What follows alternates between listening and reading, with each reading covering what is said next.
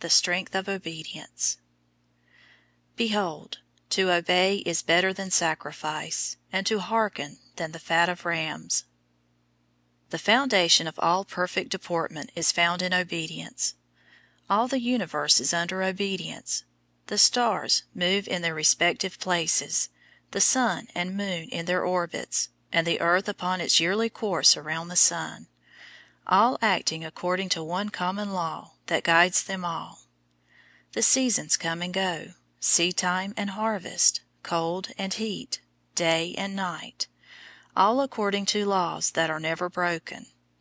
And if by chance one of these laws should be broken, all the great universe would become chaos. All that God has made He has placed under law, and all moves on in harmony and splendor. Mankind also was placed under law, but not in the absolute sense that governs the universe. He was made like God in that he could know good and evil and choose for himself. If he should choose that which is right, he should bring to himself blessings and peace. But if he chose the evil, he should bring down upon his own head the results of that choice. From this law of reward, no man may in the end find an escape. Of all that God made, man alone dared to be disobedient. He who could have brought most glory to God has from the beginning dishonored Him. There are two kinds of obedience.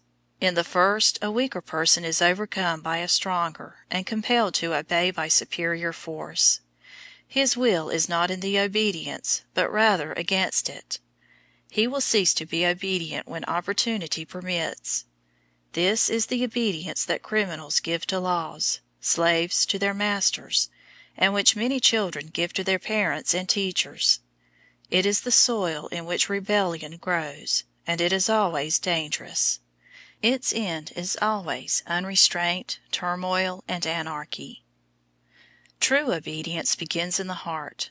The person obeying gives sanction to the law, acknowledging that it is right, and obeys because he believes it to be his duty to do so. He needs no law, officer, nor master to compel him, for he is master of his own soul, and demands of himself that which is right. Such a man is great indeed, who is able to make himself obedient to God and right.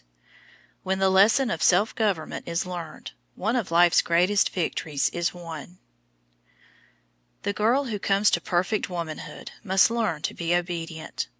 Her whole life must be governed, not by whim or pleasure, but by right and duty. Her first lessons of obedience are learned at home.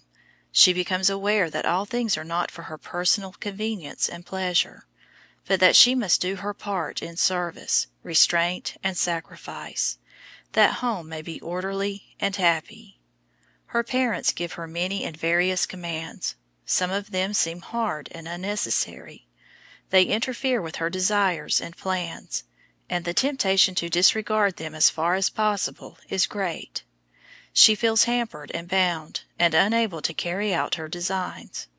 But she who is building good character takes heed to the commands given her, whether good or bad, and receives the admonitions and reproofs which come her way, governing herself by them, because it is right that she do so. This lesson of obedience, in spite of the rebellion in the heart, is not learned all at once. But every girl does not have the same hard battle with it. Here is one point where she who is blessed with a humble and submissive nature has the advantage. She can do quite naturally what her wilful and rebellious sister will have to struggle hard to accomplish. Many girls are like my little friend Betty. Betty was wilful by nature, and obedience came hard. She had been exceptionally wilful in a certain matter, and her father had reproved her sharply, cutting off privileges that Betty valued very much. She felt angry and rebellious against her father for the penalty that he had exacted, and unburdened her heart to her mother in angry little bursts. Her mother answered, "We will not discuss father now. You are angry and cannot think clearly, but you will confess that it is not impossible for you to obey to the letter all that he has required. What your rebellious nature needs, my daughter, is to be compelled to obey, and you are the one to do it." The commandment has been given to you, and if you want to be victor, obey it exactly, for your own soul's good. It is the easiest way out of your difficulty, and the best thing for your development." Betty had the good sense to see this, and though her heart did yet rebel, she said, "I shall do that." And she found the hardest part of her punishment was over when she had brought down her stubborn spirit. Obedience is never outgrown.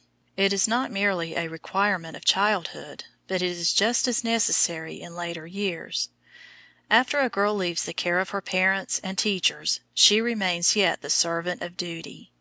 In fact, the more she is thrown upon her own responsibility, the more loudly duty speaks to her, becoming either a tyrant exacting obedience from an unwilling heart, or a good friend and guide leading on to right, just as the girl takes it. There were long stretches in Betty's childhood and youth in which the girl did practically as she desired to do. She followed the dictates of her own free will. It is true that to do this she had to keep within the bounds of law and order, but she found that no bondage. Now, however, since duty beckons her, she is pressed on every side. There is scarcely any time she can call her own.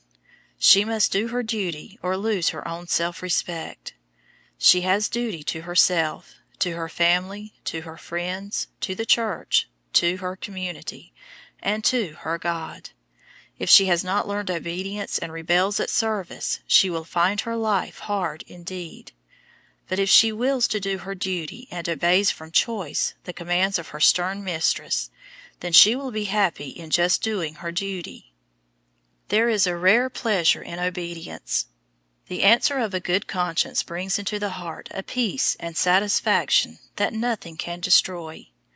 The girl who can fold her hands at night with the knowledge that throughout the day she has been obedient to God and right, finds in life a gladness and quietness that nothing else can bring. If you would be happy through life, and make a success of the years which will be given to you, learn now in your girlhood to obey, to bring yourself under control, where reason rules, not mere whim or fancy. And the responsibility of this discipline dare not be left to parents and teachers. The girl who really learns obedience must take herself in hand and be a conqueror. Others can compel your servile obedience, but only you can bring to your heart true, God-fearing obedience. Only true obedience uplifts and enlightens and makes life noble. Be your own mistress, bringing yourself into obedience.